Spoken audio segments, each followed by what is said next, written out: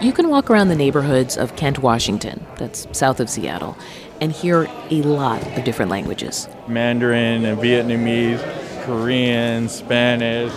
Leon Richardson is with the county health department. He says they thought about the diversity in the area when they opened a mass vaccination site at a local hockey arena this month. We really had to leverage our staff on site that's bilingual, which is just indicative of all the different cultures and populations that we're reaching. The county chose this site specifically to reach those at highest risk of COVID-19 and people who might have a hard time getting a vaccine through what they call traditional healthcare systems. They're trying to change the story about who has access to a vaccine. Data from the Seattle area show that overall, communities of color are getting vaccinated at lower rates than whites. As for how that compares to nationwide data, turns out we don't really know. If we could at least just get the data, that gives us a starting point. Dr. Joya Creer-Perry is with a group called the We Must Count Coalition, which is pushing for states and the federal government to collect more data on race and ethnicity for vaccine rollouts. The CDC only has race or ethnicity data for about half of Americans who've been vaccinated. What does exist show Black and Latino people are way underrepresented. Moving around blindly, trying to make decisions around where to send vaccines without having information, that's what kills communities who are not centered. Consider this. We may not know everything about who's being vaccinated, but we know a lot about where vaccination sites are. And a new NPR analysis of those sites reveals stark differences in who has easy access to a shot and who doesn't. From NPR, I'm Audie Cornish. It's Monday, February 8th. This message comes from NPR sponsor Searchlight Pictures presenting Nomadland. Frances McDormand stars as a van-dwelling modern-day nomad embarking on a journey through the vast landscape of the American West. In theaters across the U.S. and streaming on Hulu February 19th. This message comes from NPR sponsor Warby Parker. Glasses start at $95, including prescription lenses. Sunglasses, progressives, and blue light lenses are also available. Try 5 pairs of glasses at home for free at warbyparker.com/considerthis. My name is Peter Sagal, and I'm here to interrupt your very serious NPR podcast to tell you about another NPR podcast, mainly mine, Wait, Don't Tell Me.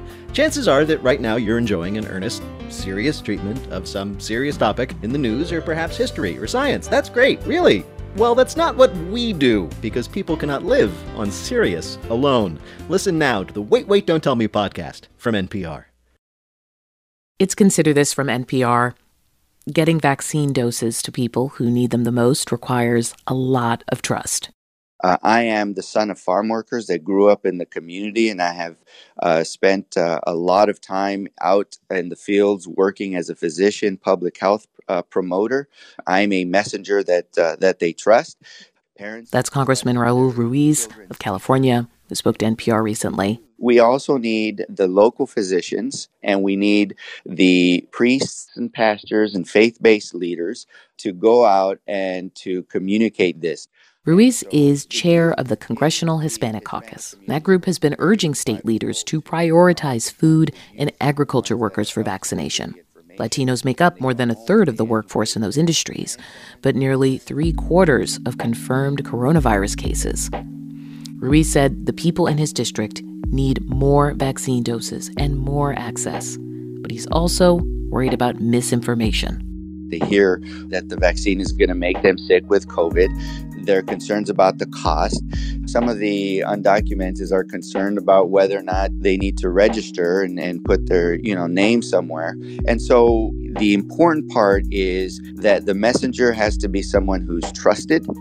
Working with trusted messengers is what they're doing at that Kings County Health Department in Seattle, where some local aid groups were given early access to sign up for the mass vaccination site. That would definitely be an example of what worked. More of that would be great. Janice Taguchi is the executive director of Neighborhood House. They work with low-income seniors in the Seattle area.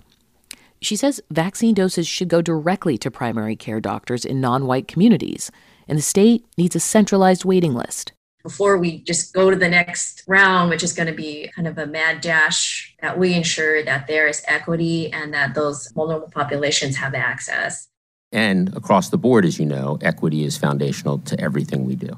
White House COVID coordinator Jeff Zients, in a call with reporters this month, laid out the Biden administration's plans to get more vaccines to hard-hit communities. This week, they'll begin to deliver more doses to local pharmacies, especially ones that serve non-white communities in hard-to-reach areas. The administration is also rolling out mobile vaccine units with that same goal and working to stand up more mass vaccination sites in arenas and stadiums with help from the National Guard. We're doing all we possibly can with the resources we have, and we will continue to do so. The faster Congress acts, the faster we can scale vaccination sites, mobile units, we can increase testing. Zients and other administration officials have repeatedly said that more action will be possible when Congress approves more money.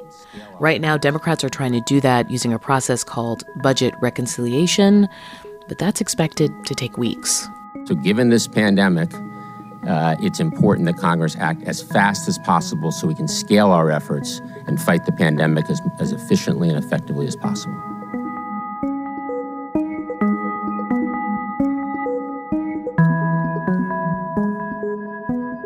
We mentioned that data on who is being vaccinated is far from complete, so the NPR investigations team recently set out to fill in some of the blanks.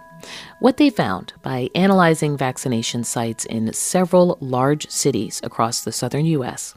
is that you're far more likely to live near a vaccination location if you're white. A team of reporters and editors worked together on this story. They include Ashley Lopez in Austin, Texas, Shalina Chetlani in New Orleans, and Sean McMinn in Washington, D.C. The three of them spoke to NPR's Noel King. Sean, I want to begin with you. You went looking for trends that were visible in the early stages of the vaccine rollout. And what trends did you find? That's right. We are in the early stages. It is just getting off the ground, but we wanted to know where vaccination sites are located. So we went to all the states where we could find the addresses of vaccination sites. There were about 15 of these that had them online. My colleagues and I looked at the percentage of non-Hispanic white residents in the census tracts of those states. It's basically a neighborhood. Then we mapped where the vaccine sites were in those census tracts. We identified counties where there were more vaccine sites in places that had a higher percentage of white residents. So when we say it's a whiter neighborhood, what we really mean is that it's one that has a higher percentage of white residents compared to the county's median census tract. Now, we saw this happening over and over again in the Gulf Coast and in Texas, so I got in touch with Shalina and Ashley to see if what they saw on the ground was matching what we saw in the data. Now, Shalina, you have been looking all across the South. Tell me about some of the specific places you looked and what you found. So I looked into 3 states specifically, Alabama, Mississippi, and Louisiana. And one of the places I saw the most disparity was in Baton Rouge in Louisiana. We looked into all of the vaccination sites that were there, and 19 out of 25 are located in the whiter and wealthier neighborhoods. That's also where most medical facilities are. So when I went to the northern part of the parish, which is a predominantly Black and lower income community, the seniors I interviewed there said there weren't many convenient places for them to get vaccinated. These disparities in healthcare access have existed for a long time in many of the cities I looked at. I saw a similar issue next door in Jackson, Mississippi. There's only one vaccination site in Hinds County, which is over 70% Black. But that site is located in the metropolitan downtown Jackson area, which is where most medical centers are located. It's a predominantly white area, and it's a 30-minute drive away from the more rural part of the county where more Black residents live. Okay. And then, Ashley, you also covering a massive area, which is the state of Texas. Tell me about what you found in Texas. Yeah, we have the same structural problems here in Texas. For example, I live in Austin, and here advocates have been concerned that the wealthier and whiter parts of town, which are on the west side, have more vaccine sites because they have more pharmacies and medical practices. I also looked right outside of Austin. East of us, there's this small rural county called Bastrop County. And in that county, almost all the vaccine providers are in the main city, which is also called Bastrop. Basically, there's one cluster of providers there along the main highway, and then hardly any other sites in the county. And this affects an immigrant community that's a 30-minute drive from the city of Bastrop. People there are afraid of driving into the city for basically anything. They've had run-ins with local law enforcement over small things in the past that have resulted in deportations, which has really scared the community. So placement of vaccine sites really, really matters there. So, Sean, Shalina and Ashley were looking in the southern part of the United States. Is what's going on there happening in the rest of the country? Unfortunately, there's no way to know for sure. The CDC is collecting data on where the vaccine doses are being distributed, but they have so far decided not to release that to the public. But what we do have an idea of is where the existing health infrastructure is. Think about places like clinics and hospitals. And a group of researchers at the West Health Policy Center and the University of Pittsburgh found that in hundreds of counties across the country, Black Americans were more likely than white Americans to live far away, 10 miles in a rural area and 1 mile in an urban area, from a potential vaccination center. A particularly critical question for public health then would be, are Black and Hispanic Americans not getting vaccinated because the vaccine sites are harder for them to reach? Shalina, what did you find when you looked at the numbers? Yeah, so in the places that I looked into, Black people are being vaccinated less than their share of the population. Take Mississippi, where as of Wednesday, only 17% of residents who got the shot were Black, even though they make up about 38% of the population. Now, some public health officials point to vaccine hesitancy, which is this fear of getting the vaccine. That is an issue that we're seeing pop up in the South, where there's a long history of institutional racism.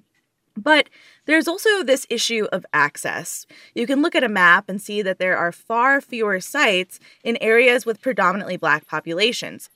Okay, so a cascade of problems. Ashley, who is getting the vaccine in Texas? It's hard to know what's going on because data is pretty spotty in Texas. If you look at the state's demographic data, about 45% of people who have been vaccinated are reported as an unknown race. It's actually the biggest category they have right now, and that's just not super helpful. And Noelle, this is the case nationwide. The CDC put out a report this week saying that they don't know the race of about half the people who have been vaccinated in the United States. But they did say that among those they do know, Black Americans are being vaccinated at a lower rate. To give you an idea, roughly 1 out of every 20 people who have been vaccinated has been Black. If they were receiving vaccinations equally relative to their share of the population, it would be more than double that. Okay, so the CDC is aware of this, which makes me wonder, are there any commitments from public health officials to get vaccines into neighborhoods where people of color live? Yeah, I'm seeing a commitment from federal and local leaders on this. In Texas, county health officials have said they are committed to getting vaccines to the hardest hit communities. And the Biden administration has said they want to make sure immigrants, regardless of legal status, have access to the vaccine. And FEMA is expected to create pop-up vaccination sites in underserved communities. Shalina, what are you seeing? Officials in Louisiana tell me that they're going to use National Guard teams to go into underserved areas to do community vaccination events. But a more common solution that I've been hearing is creating partnerships with nonprofits and health clinics that already have connections in the community. But of course, doing those mass vaccination events depends on having enough vaccines. So that'll be even more important in the upcoming phases. That was Shalina Chatlani. She's a healthcare reporter for the NPR Gulf States newsroom. You also heard Ashley Lopez, a reporter with member station KUT in Austin, Texas, and Sean McMinn, a data editor here at NPR. The reporting you heard earlier in this episode from Seattle, well, that came from Will Stone. It's Consider This from NPR. I'm Audie Cornish.